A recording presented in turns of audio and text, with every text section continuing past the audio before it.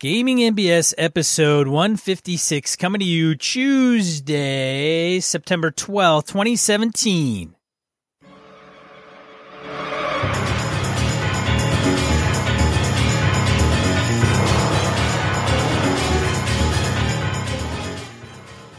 Welcome to Gaming NBS Tabletop RPG Podcast. I'm one of your hosts, Sean. And I'm Brett. Welcome to the show. Welcome back, folks. Glad to have you along with us. So, speaking of glad to have you along, holy crap, our listeners are awesome people. Last week, Sean mentioned the whole Gamers versus Harvey thing. We're going to take our month of September Patreon, any other support people throw to us, and send it to a Houston food bank. And lo and behold, we're already at $100 an episode just on Patreon. So that is awesome. We fully expect some people are going to say, look, I'll help you in September. I can't do this going forward. Totally fine. Not a big deal. It's just the generosity that people have just in a week's time to say, hey, we can help you all out here, and we can give to a worthy cause. Some gamers doing some cool shit, so that's pretty cool. That's awesome.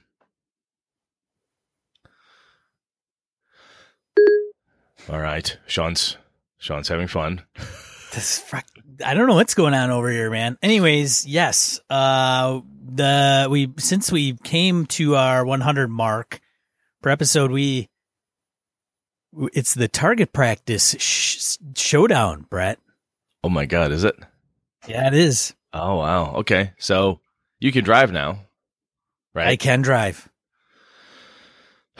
So let's see. We got to pick a weekend and get your ass out here.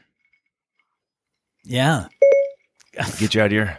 I got the guns. We'll get you out here, set you up, and see what we can do. Sounds like a plan. Got to make it happen. Okay. Good stuff. Yeah. Now that'll probably go down after this month, but that's all right. It's all right. Because it's a goal to hit, not a goal to sustain, right? That's true. And the reason we're high is because a few people have kicked up their pledges. We've gotten a couple, maybe one or two new ones for hashtag Gamers versus Harvey, which is the donations to the Houston Food Bank, which so far that has donated 370 bones. Not bad at all. So 370 bones to that. That's just for folks that have already donated, and the month's not even over. So we should be able to come in close to that or exceed that just our show alone, which will be nice. And then, I don't know. Maybe we have to turn it over and do Gamers versus Irma. we may well have to. I know Bob and Jen Brinkman. Stay safe, you two. Chances are you're not going to listen to us at all between now and while you're watching what's going on down there. But there's a number of gamers that if you're on Google Plus or Facebook and you're following gamers, there's a lot of people down south. And I don't just mean to single out Bob and Jen. We've had Jen on the show and good friend of the show, and so is her husband Bob. So stay safe, everybody, and hopefully everything will turn out for the best for you. Yeah, Eileen has fled the Florida Panhandle as well, I think. And yes. A few others. So. Saw that. Yep. Well, for a happier note, event registration for Gamehole Con is open, and I think pre-reg for badges closes on the 11th, if I'm not mistaken. So get your badge pre-regging done if you've not already done that, which means Sean and Brett probably haven't got our pre-reg badges. And Sean is holding up to the camera so I can see it. He has the stuffed Mimic plushie that they have this year, which is really freaking cool. That's awesome. Yeah. Somebody paid me a visit to see how I was doing, and oh, that's nice of him. Provided me one of those stuffed plushies. Very nice. A get well Mimic. It is a get well Mimic. It has not eaten my face off. What? Not yet. Not yet. No, not yet. I mean, Alex wouldn't bring you a hungry Mimic. I mean, that'd just be rude. Well, true. So in other convention stuff, I mentioned this last time, but EverCon, our pre-reg is open. If you pre-reg for tickets for EverCon, it is 35 bones. That's it. $35 for a Friday, Saturday, and Sunday convention. At the door for the weekend will be 40, so you're going to save yourself $5. And you can get your game submitted, your panels, your board games, card games, war games, anything you're looking to do there, get that up. We've got more and more games and events starting to show up on the website as we get them in, and my partner Alpha is working his behind off, getting all that stuff wrapped up and put on the site as quick as we can. So hopefully we can see some Gaming BS folks who are able to make it there this year. So that'll be a lot, or I should say next year, because it is January 5, 6, and 7 of 2018. So it'll be good to see folks there. But, you know, it's January, and it's freezing fucking cold in Wisconsin, and what else you got to do but leave your warm house, zip over to the convention, and hang out for 3 days and game in a nice, warm, plush environment. It's all good. It's all good. Any other announcements, Sean? No, I don't think so. I caught Sean mid-yawn with that question. That was bad. All right, Sean. All right. Let's get in a random encounter. Pretend we know what we're doing here. Random encounter. Emails, voicemails, comments from social media. Brett, you want to start it off? Sure can. Let's see. What do we have here? On episode 155, Mistakes. I did note that Sean retitled the show to Brett's Mistakes, which I liked. Did I do that? Did I do that, he says. So Brian Ross and CrimFam commented on our website. Michael P. chimed in. Jared Rasher hit us on Facebook. So we got a couple people. I'm either going to get a beatdown or a pep talk here. We'll see what happens. Brian Ross, we'll start off with him. He said, as to Brett's comment about weak characters, 35 minutes into the episode, I think it's an interesting situation when players are not used to playing quote-unquote normal characters, become very frustrated at the GM and the game. I think some players need to open their minds to different scenarios or challenges and just enjoy the story, which includes losing. Interesting topic. Very good. Brian's in my game group. He's like, what? Sean doesn't make mistakes? I thought I put that in there. I didn't see that one. I saw you probably skillfully edited that out, which is really sweet of you. All right, I'll continue on. CrimFan said, one thing musicians, especially ones in an improvisational genre like jazz or blues, need to learn is to play through your clams. I think there's a double entendre there. I'm not sure what to do with it. But anyway, meaning to play through your mistakes. Oh, that's what it is. Play through mistakes you make without letting your audience become aware of them, or if you're really good, making them feel intentional. Feel or tone is probably the hardest thing to crack. You take a tune with one feel and another player is taking it a different way, you're really going to have a hard time to bring things together. Though really amazing players can jump from one feel to another for effect, occasionally breaking the fourth wall a bit. Sometimes you end up with real discovery. Let's see. Yes, I think GMs need to learn how to play through their claims as well. What are the parallels? Feel and tone. Well, you can have things jump from one feel to another, say drifting from serious to a bit cartoony. Then the hit back to serious can really land. If you manage to do it, treat it as an opportunity. Writing things down. As much of a hassle as it is, I always try to write a recap. Players may or may not read them, but they can. It helps me fix the events in my memory. In the mail-in game I run, things are really, really complicated. I mentioned it before. The campaign started in 1999. Holy shit, dude. And it's filled with little details, old adversaries and allies, and so on. Just mining that is very helpful for me to develop new adversaries and situations, but it also means nearly everything is a kind of fractal level of detail, where things gain detail as attention zooms in. But this depends on my ability to come up with what I need when the PCs focus attention on it. That's something that really depends on the GM and players going along with each other. The other night, the PCs got interested in something I, quite frankly, hadn't had a chance to develop well. There were some old giant runes that started as a backdrop for the combat, but that the PCs ended up getting interested in as they think their current foil, a cloud giant wizard obsessed with the machine of Lum the Mad, is interested in the ruins. Well, I guess he is now. Anyway, as the game takes place online now, I was busy talking or letting them talk to each other while trying to come up with something on Roll20 in the background in case they decide they really wanted to pursue that direction. However, fortunately, they took the bait, pulling them in other directions and stayed in RP rather than exploration. Whew. Well, next time they'll definitely go exploring the old giant ruins, so I know what I need to do now. Very cool. Good stuff, CrimFan. Thanks, man. Over to you, sir. Michael P. writes, I swooped right in on that last ticket yesterday, Brett. The DeLorean is cooling off in the garage. Oh, that must be for the Streets of Avalon game I had. One ticket open. Neat. One of the biggest mistakes I made as a DM was back in high school. My AD&D 2nd edition gaming group was always really excited to get to the end of every adventure. Like, really excited. It didn't make much sense to me. I thought the games were good, but I didn't think I was that much of an amazing DM. At the end of one of our sessions, I calculated the experience and handed out the totals to everybody. I was struck by the sudden realization that I hadn't divided the total by the number of players. Whoa! Didn't take very long for everyone to remind me that I had never done that.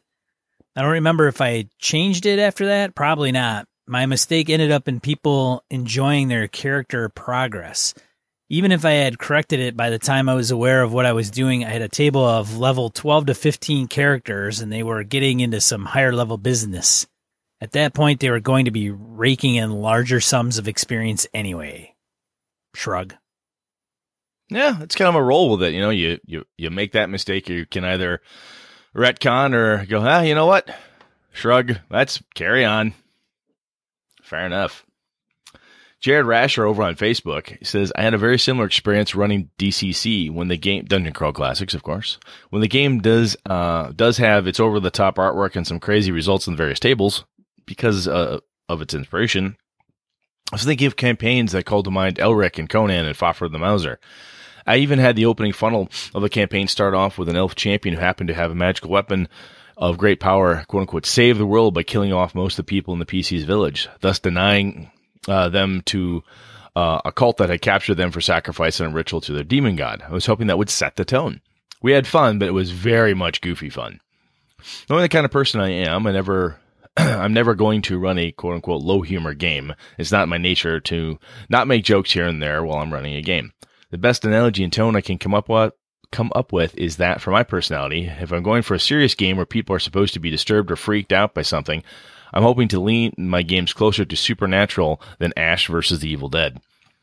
Supernatural has plenty of moments where they joke around and eventually the same old monsters become commonplace. However, there is usually a new threat that, at least for the few episodes, is creepy or so powerful they can't take it too lightly. On the other hand, Ash vs. Evil Dead is predicated on the pendulum of Ash does something badass, then it swings the other direction to Ash does something amazingly dumb, and erases the badass thing he just did. I don't think the game systems are the only element in the equation, but I do think that when thinking of the tone I was hoping to set, I got closer with Shadow of the Demon Lord than I did with DCC. I know some people use Shadow of the Demon Lord for some serious heavy horror fantasy. My games never quite got that grim, but I think I hit closer to the supernatural tone, where something would be scary or creepy, the group would get used to it, joke around, and then I'd have to up the threat level. I don't think that's the fault of DCC. I think DCC plus my natural GM tendencies plus the group I was playing with equals a goofy game. Shadow of the Demon Lord plus my natural GM tendencies plus the group equals a game with lots of humor, but some serious moments and a few moments of creepiness. A tricky part about establishing tone is always going to be the number of variables at play. If you have this exact same GM and the exact same players, then maybe you can determine if the game system is what you need to tune to get different campaign styles to work. But even then, having 3 to 7 or more humans remain in a quote-unquote static state in their lives and moods for long enough to test this theory may be a challenge in and of itself. Good point. Good point. And Sean made that too when we were talking. When it's men and women that I've gamed with for over 20 years, you know, some quote-unquote only 15. But yeah, sometimes it is this system is not quite the right one for this group to invoke a tone. This other one may or may not have been better. So I would agree. I wouldn't say, I hope I did not come across as DCC is not capable of a thing, because that's not the case at all. It was more a case of my group and I having a difficult time making something happen. So anyway, cool. Very good stuff. Thank you for the feedback. So no one was nearly as hard on me as you were, Sean. So that was nice. No. You must have edited those out before you put them in. I think Christopher Gray was even sympathetic to your cause, and he said I was being a little too rough on you. Well, I did have to have an extra beer or two and cry a little bit in the dark after we got done last time. Hey, nothing a therapist can't fix. Uh-huh. Shall we go on? All right, main topic.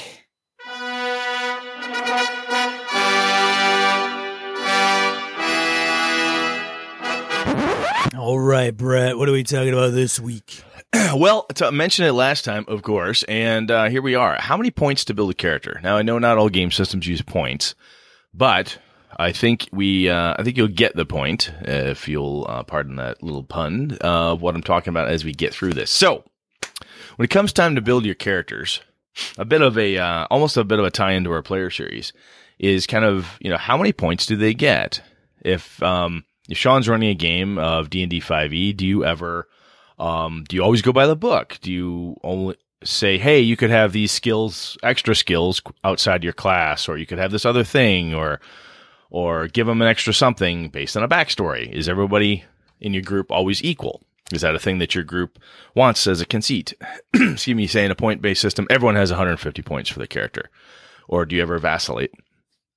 John Wick gave an answer to this one time. I'm going to paraphrase it. And he has said, as many as you need. And so far as if you want to make a certain character, what do you need them to have for that character to exist? Okay, you got that. Off you go. So, Sean, when you think about making a character, do you and your groups, the people you play with normally or whatever, do you usually assume it's a by the book scenario that you should not be able to, or it's maybe not normal to get extras, bonuses, or something just because you want a character to be a little different? We typically do the point by the book. Races will change things up a little bit because they'll get bonuses here and there, but typically don't do the roll them down the sheet kind of thing. Okay. Have you ever done it where it's based on backstory? And then I don't. So anyway, answer a question first, then I'll throw more at you. So I guess no. Okay. I have done it in the past where my characters, I actually did this a lot with Vampire, where people come up and say, hey, this is my character. And I would say, oh, he looks pretty cool. But what are you going for here? It looks like you've got a Toreador, an artsy type of vampire, certain types of powers. Wow, you have a lot in firearms. Really? Yeah, well, I kind of want this is what I'm going for. And I would say, okay, give yourself an extra point in this, take that one down, put it over here. I'll give you 2 more here. There you go, off and running. And my group would quickly realize that if they had a character concept that I did not stick to by the book all the time, that if there's a good reason that they had something extra, even if it was an extra minus, right? Oh my God, you took 10 extra points of flaws. I really want to have a guy who has 1 leg. Well, you have 10 extra points to buy stuff with. Are you not going to do anything with it? I just don't see that. I see this person is, maybe later, but I really don't need those points for anything. I've got the rest of the stuff I want. I just want to make sure I have this flaw. All right, off you go, dude. So that was a kind of the concept there is based on what the character needs. I may or may not give them extra points or stats, skills, or something along those lines. Now, of course, what that leads to is unequal or unbalanced player characters in the group. Sean, what do you think would happen? Do you think you could pull that off with a group, with the guys and men and women you play with, or do you think they'd flip out on you? I have never met a player that has ever balked at more stuff. No, I'm talking about one player gets something the others don't, right? Oh, I definitely would see at least 1 or 2 people do that. As a matter of fact, Brian would probably do that. Yeah? Yeah. Hey, Brian, you're listening to this? Would you do that? Probably. Go, what the fuck, man? Hey, I'm going to give Brett, that sounds good, Brett. I'm going to give you a +2 in Dex. I'm going to give you a +2 in your shooting skill. Brian will be, what? Why can't I have that? Well, I want some of that. Let's go. Can I get some of that? So where this started with, so I would say right up front, if you're going to do that, you have to communicate flat out to the whole group. Say, hey, I like Brett better. Yeah, than the rest of you. So screw all y'all. Brett gets 5 extra points. And if y'all don't want to show up next week and Brett does, hey, I'm cool with that too. I'm fine with that too. Yeah, because he brought beer and all y'all slack asses didn't bring shit. True. Yeah, there you go. That comes into play. Extra point per beer brought. I got into the concept of not everybody has to be equal. And we've talked about like balance and whatnot previously, but it's that concept of if you take the classic example is the Fellowship of the Ring, they're clearly not all the same level at all or equally skilled in various things, but they all do a fair job. They do well. And what I've had players in the past that are like, no, I really want, it's by the book and so forth. So what I do is communicate to the group saying, look, once you're done with your character build, I want to talk to you. And if you think you're missing something, let's talk about that. And if we come to an agreement that that's what it is, I might give you an extra point or two or something a little bit, something a little bit extra, or we might work a couple extra minuses in to help balance things out, depending on what you really want that character to be. And I've never had that blow up in my face. So I've been very lucky, probably. I'm sure somebody somewhere is probably pissed and moaned and complained about it behind my back, or maybe to other players that I've never heard about. But the reason I've done it is so that everyone's been communicated to. They all know how to get the extras, right? Either give me some backstory, give me a reason why, or whatever the case is. But one of the reasons my players enjoy it is having an unequal party, or an unbalanced, to use that word, is so that they can make the characters the quote unquote the right way. So I had 3 examples to throw out. Is that if in my buddy Shadowrun game I'm playing right now, I'm the grizzled old vet who been around, done this thing. I'm still at the top of my game. So what I would prefer is that he have better than the average player character in the group skills at certain things. And a couple other people are like, well, I want to play, my buddy Alpha is playing an up-and-comer with lots of potential, who's a Decker computer guy. So he would be like, yeah, I would love a lot of extra computer stuff, but not very good at other things, and so on and so forth, kind of tweaking and modifying the character in a specific way. When this doesn't bother me is when it's very clearly not being done as a power gamer dickhead thing. We're not just trying to become the ultimate badass, who can't be killed or kills everybody. But when you're doing it so that you have a really cool character. So that's why in my groups that's usually popped up or been an acceptable approach. So if you say, hey, I want to be this tough guy, I want a bunch of extra points so I can have, really good at shooting stuff, really smart at tactics, but I'll take, you know what? I wouldn't mind it if you hacked off a little bit of strength or even constitution, because I'm all about being smarter and using my brains and fighting like that. Oh, that's cool. Yeah, we can work with that. Sure. Jack up your shooting people in the face skill by 5, drop your strength by 2. Ding, ding, ding. There. Now you've got a character you like. I know some people will say, well, clearly you're either playing the wrong game or something along those lines, but take that argument out for a second. This has worked for me a lot in the past, and I don't know if that's anything you've ever thought of, Sean, or anything in your groups that have ever wanted to do. Or is this so shocking and foreign that you're just speechless now? Well, I have had an individual in our group want to do that, and it's Jeff usually does. I don't think he listens to this show. I think I call him out. He's the guy who throws his shit in the snow. And he's the one that will get third-party books, and it's funny because he's not a min-maxer, but then he is, right? Because he wants this particular build, and he was, can I get a extra point of this or extra point of that? And to me, it's kind of like, I think if it's a mechanical component, mm-hmm. then I would wonder why somebody wants an extra here or there. Example. So, what do you got? So say you're Shooty McShootface. Yep. And you want an extra bonus in shooting. Mm-hmm. And I'd say, why are you wanting an extra bonus in shooting? Because I want to be the best shooter ever. Great. Just starting out? So right there, I think is the important component is if somebody's doing that and you say, well, so our questions have been, I want to be like this. Someone in my group. I'm like, well, you could be the, Olympic biathlon champion or the world's greatest sniper. That's fine. But you're going to have to lose something else. We're going to have to make you older, take the age penalties, slam those on you, or really hack down on something else, because I can't have you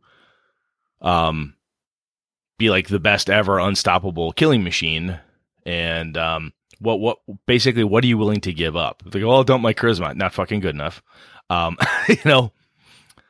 So one of the other things I do to balance that out in the background is tell people, well, okay, we can do that. However, Jeff, you're going to get fewer experience points than a lot of other characters.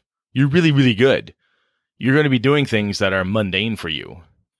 You grow through this, shooting those 10, villains in the head. You do that like blindfolded on Sundays as just for something to do. That's not really that challenging for you. I'm going to lower your experience points. So that's somebody else you're not just starting out. You want to start at the top of your game. Someone else who is just starting out is going to get more experience points that they can catch up to you. Once the group starts to level out, then everybody starts to get more experience together as you're all tackling bigger and tougher things. But generally speaking, your shooty McShoot face guy isn't going to advance as quickly as some of the others because he's already incredibly good. So why don't you just start him at 4th level? Now, that depends on the type of game, right? If you have a level-based game, yeah, you could just say your 4th level, your 1st level. You could easily do that. If you're playing a game that doesn't have levels, like point-based buy or something like that, then it gets into, you have more points, you get points through experience, so therefore do whatever. And even then, if you're at 4th level, then you start them off like the bottom end of the experience point rack or whatever the case is. So that's a thing I've done, and getting buy-in from the player, like, okay, I'll do that for you, dude, but just remember, this is how this works. Because I don't want them to come, oh my God, Anne's just getting all these, man, she's just she's 2nd level. I haven't moved off of 5th. You started at 5th. This was the agreement. You'd start at 5th, so you could be old man badass. And Ange and Sean are playing the up-and-comers that you're coaching. Remember the whole storyline you guys came up with to feed me the line that let me, give you the 5th level character? Yeah. Once they get to 4th level, let's say, then you can start advancing at normal again. But that type of an agreement I've done in the past as well. I'm not saying it's for everybody, but it's worked. It's interesting. I think I get it. I've had like Jeff's usually the biggest culprit that I've had to dick around with, where he's like trying to wheel and deal his way to a particular path, and I'm like, dude, can't you just take point buy and just freaking create your character? And then as levels go by, you tend to, you will have the opportunity to take the feats that are needed and required and get to the optimum build you are seeking. So if you have a mix in the group of people who are like, look, I like being a 0 level wizard who has 3 hit points and 2 cantrips, and one of them is, Everett's a magic door puller. That's it. I can't do much. I like that because I want to grow up that way. I want to watch my character climb and grow. And somebody else is like, I don't fucking care about that. I don't need that. Don't want that. That bores the hell out of me. Can't I just start as a fireball flinging mage right out of the gate?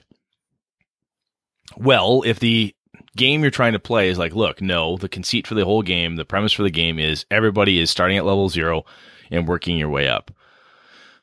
If you haven't, so it's kind of either a time to reinforce that or to revamp it with the group. The main thing for me is that if you're going to change that up, everybody has to have the same equal chance, right? If everyone says, well, if Jeff's going to be 5th level, I get to be 5th level too. Well, Jeff wants to be 5th level because of this. Are you doing it for the same reason, or are we as a group saying that we want to just start the game at a higher level? I think it honestly works better in a point buying system. I remember my vampire days when you had X number of points for primary, secondary, tertiary skill stats and so forth. It was a hell of a lot easier there because points would get buried in different places. And if you got an extra 1 in a social skill, no one really gave a fuck.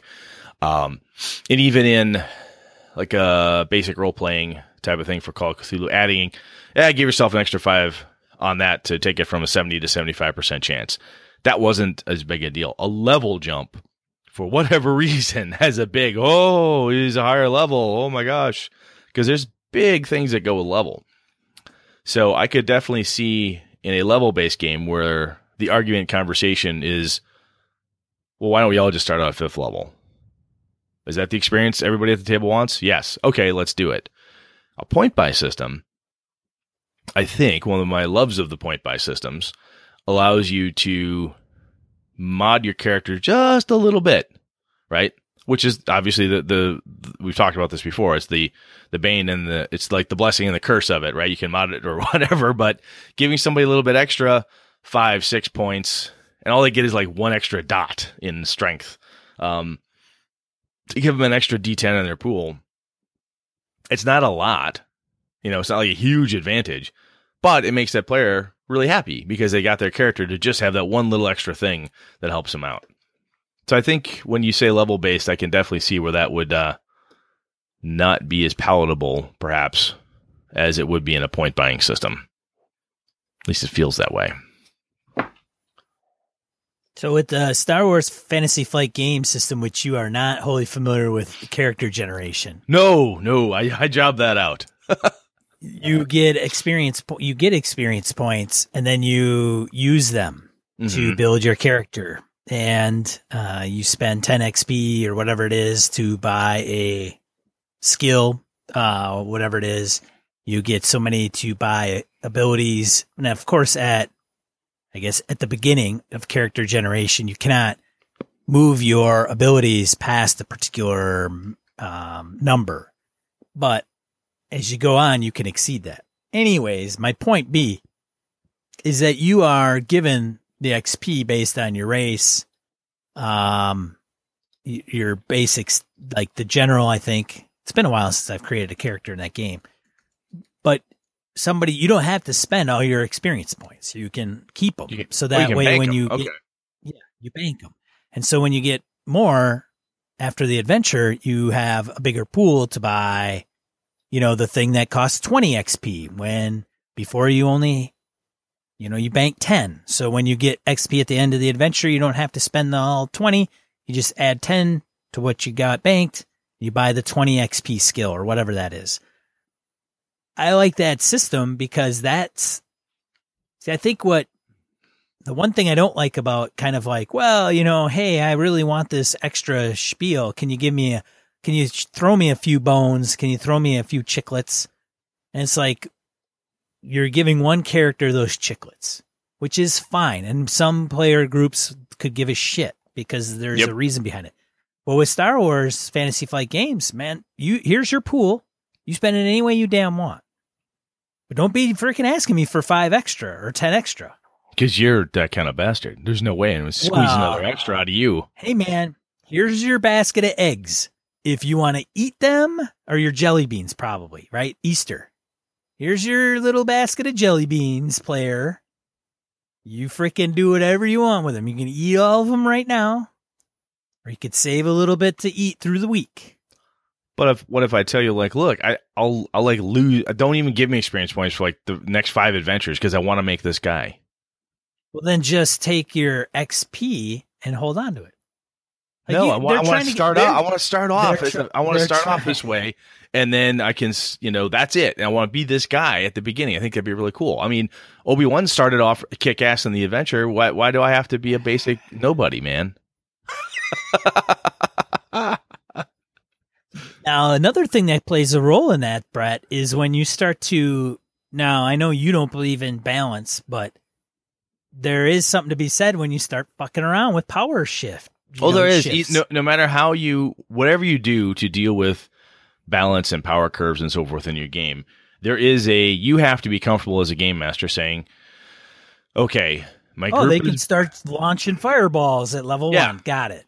Right. Okay. Yeah. You could say, all right, you can do that. So what am I going to, you may have to look the players in the group in the eye and say, all right, motherfuckers, y'all want to do that? Here's what's going to happen.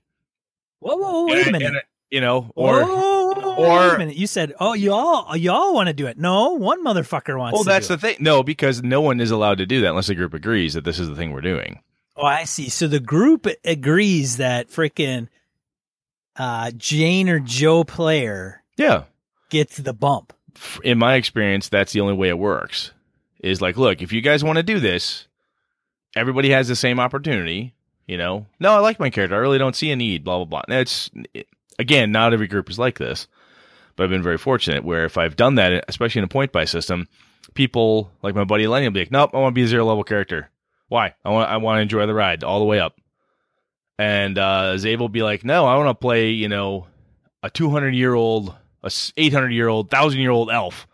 I'll never get another experience point through the whole story. Don't fucking care. I want to start out like this and be a crotchety old elf. But I want to have this stuff. I'll drop my strength and do this. I think this would be really cool to have this thing. Well, and then I say, all right, guys, if that's what you really want to do, be prepared. And they go, nope, that's okay. Throw over what you want, and I'll beat my ass for it. So you could give a shit where any of these guys start.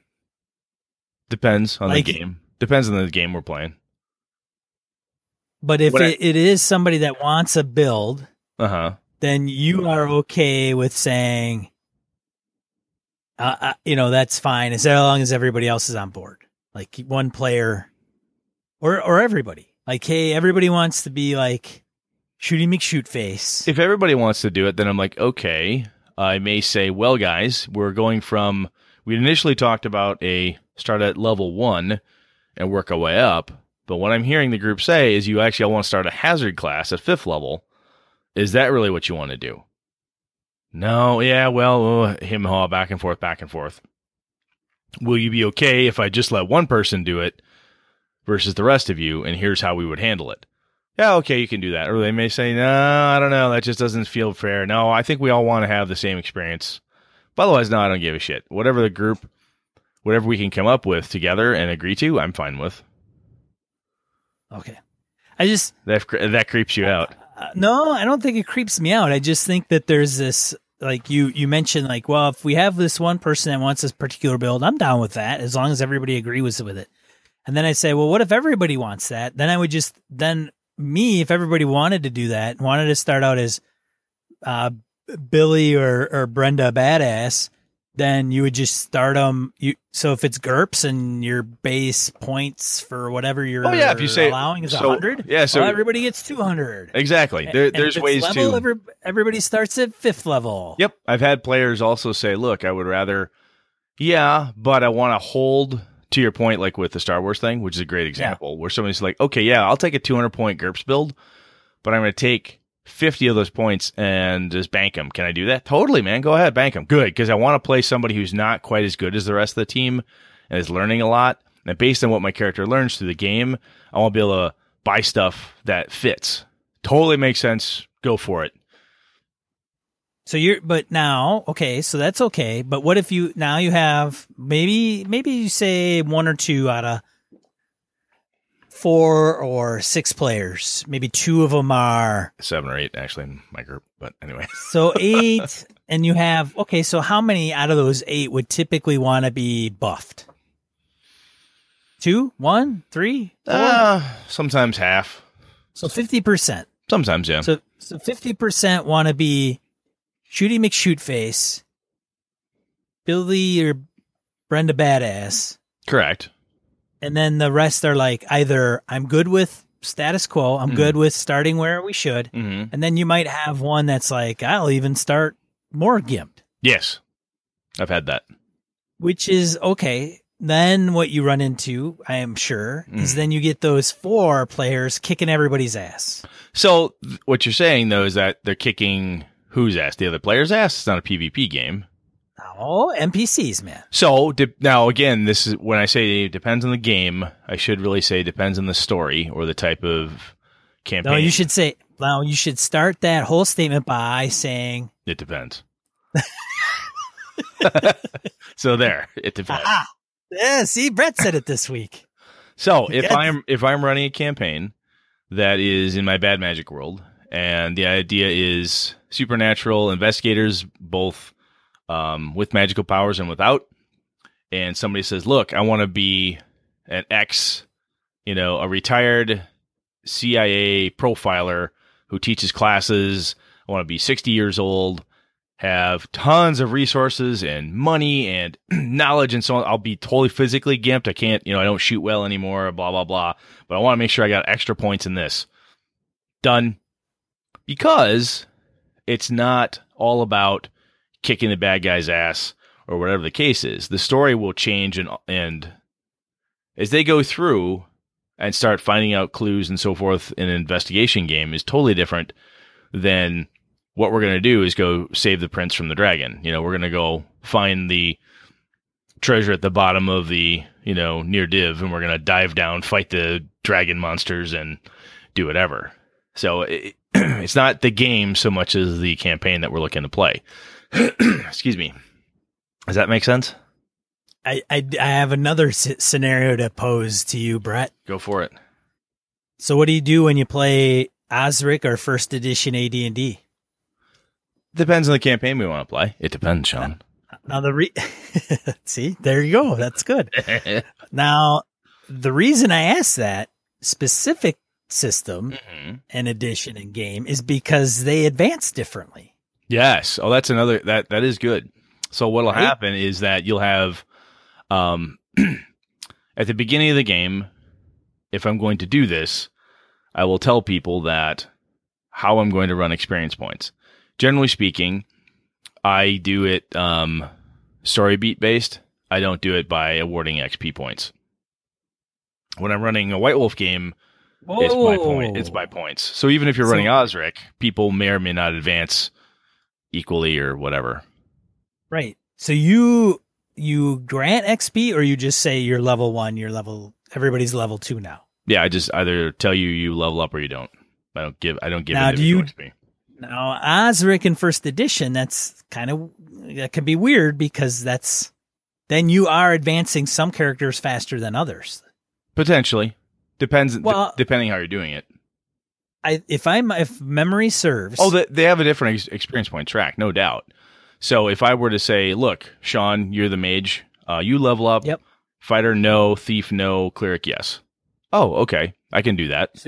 So you do that? Oh, yes, absolutely. Oh, okay. Yeah, I've done that before. I just would say, okay, everybody, end of the adventure, you're all level 2 now, which would give some people the shaft, oh, yeah, in those games, it's a lot in that game because the experience point track is specifically built for balance purposes or whatever. I just don't like tracking. I think we've talked about this before. I don't like tracking individual experience points very much in those games because it's a pain in the ass for me.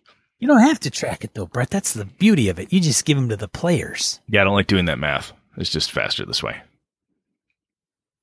Okay. Brett's playing wrong. There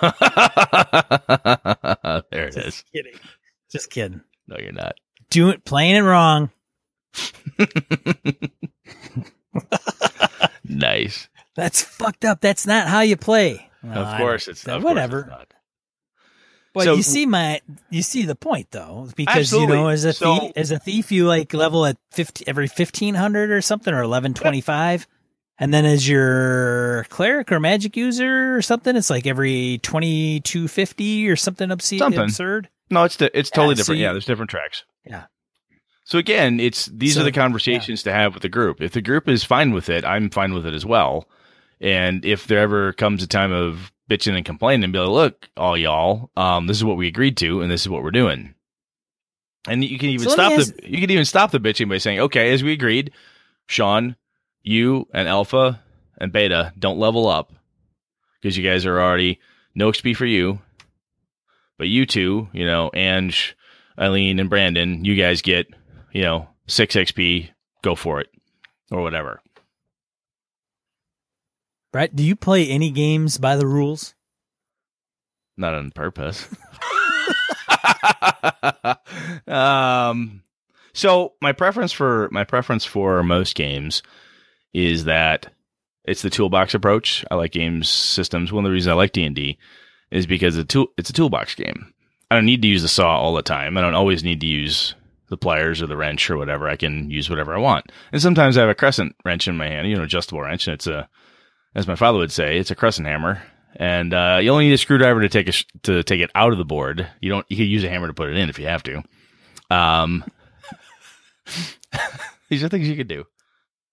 So there you go, everybody. Mostly. Well, the point though is you to play in one of the games. Fucking just whatever. Just buckle in, baby. It's gonna be fun. Just it's fun. Push the buttons. Push the buttons. Brett'll, It's fun though. You had fun playing with me.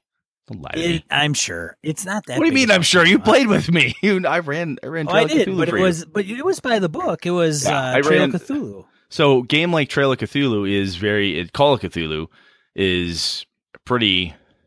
To me, Trail of Cthulhu is very simple, and running it by the book is just second nature. It just flows so well. This is just coming down to character generation, and I know somebody out there is screaming at their speakers right now, saying, "Well, play a different game. God damn it! Why don't you just play this other game, which lets people start off as badasses? Why aren't you playing, basic role playing, or why aren't you playing Night's Black Agents?" Because my group doesn't want to. They want to play D&D, or they want to play Old School Vampire. They want to play this other game, but they want to play Shadowrun 5th Edition, and they just want to have to start off this game with a person. And some of it comes to kind of an emulation thing. What are you trying to emulate? We want to have a Lord of the Rings type story. It's not a balanced fucking party, so it's not. I want to emulate a Jason Bourne movie. Okay. Jason Bourne outclasses everybody, even his friends. Nobody screams at the screen and says, "That's not fair. The NPCs are way less skilled than he is. He could clearly beat them." Nobody does that, or even the partners he's got at different phases. Nobody says they're too underpowered. So if that's a type of story you're looking to emulate, one of the ways to do it is, again, let your character be what they need to be in order to have it. I honestly think that if you have some groups that just flat out wouldn't work for. It just flat won't work. They like the level climb. They like to have an organized play type of feel. That's probably, and it's not meant to be insulting, so please, I hope nobody takes it that way. But they want to go through, get stuff, have a certain level of balance and equality, and feel that way, or they want to, even if the world itself is imbalanced, right? They could be first level and run into a pack of red dragons that they have to flee from, or a beholder or something. But they want all the characters start on equal footing. If they insist on that, this doesn't work. But if they don't want to, if they're cool with having it be a little bit wonky in the party group, I've done it and it works. The only way it works, though, is to have buy-in from the group. You can't pull Sean aside and say, "Hey, you know what we're going to do? You guys supposed to be Shooty McShootface. So your orc sniper in this Shadowrun game is going to be the baddest motherfucker with a gun ever. Like, ever. Here's a special gun. Here's special. You're a god. There you go. And don't tell anybody else." And no one else has any chance to even know that such an option is possible. Well, then I'm just making a Game Master NPC with you as a proxy, because I just want you to have that. Or I'm playing favorites in some way, which it is just dick. But does that make sense? So, Brett. Yeah, Sean. What'd you do for Streets of Avalon? What did everybody's saying? Everybody in Streets of Avalon, we had a couple people, they said, "How do you want us to roll characters?" And I said, well, you can roll them straight down the line. You can roll 46, take the best 3. You can use a point buy. I don't care. What do you guys want to do? They said, well, let's just play everybody first level. Tom wanted to play grandmother. So I'm like, well, you're older. Do you care first level? Does that fit? No. Tom said it'll work. This will work fine. I don't need to have a lot of extra power or anything. I just want to be kind of the crotchety grandmother person. I don't need to be super powerful druid lady. Okay, cool. That's fine. It fit the character. He was happy with it. So everybody was pleased with just having kind of that up and coming, we're going to figure things out together. So it was all point buy? No, I think a couple people did point buy for stats, and most people did roll, though. Nobody cared, though. They said, however you get your stats, whatever, don't care. Should have just bid pre-gens and hand them to them. I could have. But they want to make their own. They want to make their own characters, right? They want to choose their race and class and where they come from and background and all that stuff. Touche. So, but at that point, it's. I mean, and you get a guy like Kevin. Kevin's like, oh, this character has like a 4 in strength and a 3 intelligence. Mine. He loves characters that have like 1 or 2 horrible stats or flaws, and my buddy Lenny's the same way. And you have other people who, like me, if I had my druthers, I'd take a well-rounded character. I like somebody who's pretty good at lots of stuff. I don't usually need to be ultra mega badass at any one specific thing. So it's just an option. I know it doesn't fit everybody, and not every group will tolerate it. Can't wait to hear what groups will and will not tolerate it. I'm sure somebody out there has tried it, and they have a black eye or bruised ribs to prove it. So I'm sure it exists. Anyway, if you've done this, or if you think I'm crazy, that's fine. Sean clearly thinks I'm crazy. I just tell Sean, play with better people. I don't know what your problem is. That's why I don't play in Brett's group. You can't handle me. It's not. He hasn't invited me. That's the problem. Well, mostly. Well, you can't. You fucking cripple. You can't go anywhere now. You're just all laid up and. Oh God. So tired of fucking Jesus. Yeah. Anyway, if you've got any thoughts around it, let us know. And we'll see what we see from there. Shall we move on? We shall. Let's get into die roll. That's really low. Die roll. Brett, do you have any sitting behind your screen over there somewhere? I do not. I am empty this week. All right, I will fill the gap. So papers and pencils, we've mentioned them on the show before. They came out with another great list. D100 materials your post-apocalyptic armor is made from. Pretty good. Ranging from like pots and pans to whatever. Check it out. Pop tabs. Pop tabs. Love it. There's 100 of them. Number 2, open letter from Meg and Vincent Baker. So if you do not know Meg and Vincent Baker, they had come out with, so Vincent originally wrote Apocalypse World. Mm-hmm. And then he and Meg wrote the second edition together. Vincent's written a few others. Meg's been in some other games as well. But they did an open letter defining what Powered by the Apocalypse is. Cool. So apparently they went to Gen Con, and I think there was either people are mistaking what that is and what it means. And they are like, some of the misinterpretations of that have somewhat irked Vincent and Meg, and so they've written a letter to define what that means, so everybody's interested. No, I can I can totally see that too, because you come up with a thing, and it's Apocalypse World. Yeah, and no, it's not Apocalypse. Oh, so it's licensed. Oh, no. Yeah, I mean, if you think about old man Gary Gygax, yelling at people from the pages of Dragon Magazine back in the day, you're doing it wrong. Partly because people say, oh, this is what D&D is. This is how AD&D is supposed to work. He's like, no, it was designed to do this thing. And if you made it, and Meg and Vincent have an opportunity to say, look, this is the purpose. This is why we did this. This is what's supposed to be doing.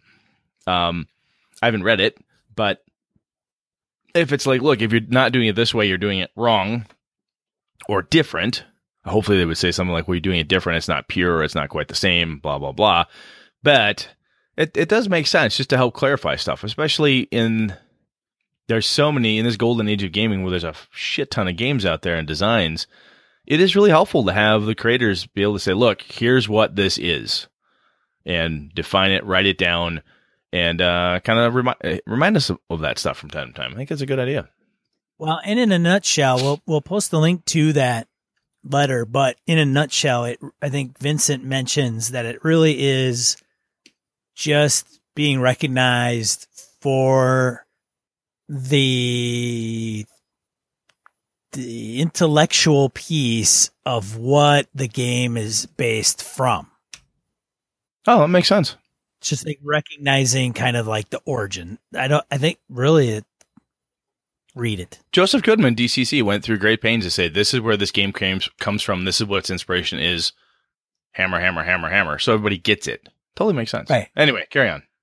Third one, World Building Basics, 6 Tips for Geography and Map Making, which is a video by DC Ferguson. I started watching a little bit about it. I thought, you guys may want to know a little bit about this. Nice. I'll have to check that out.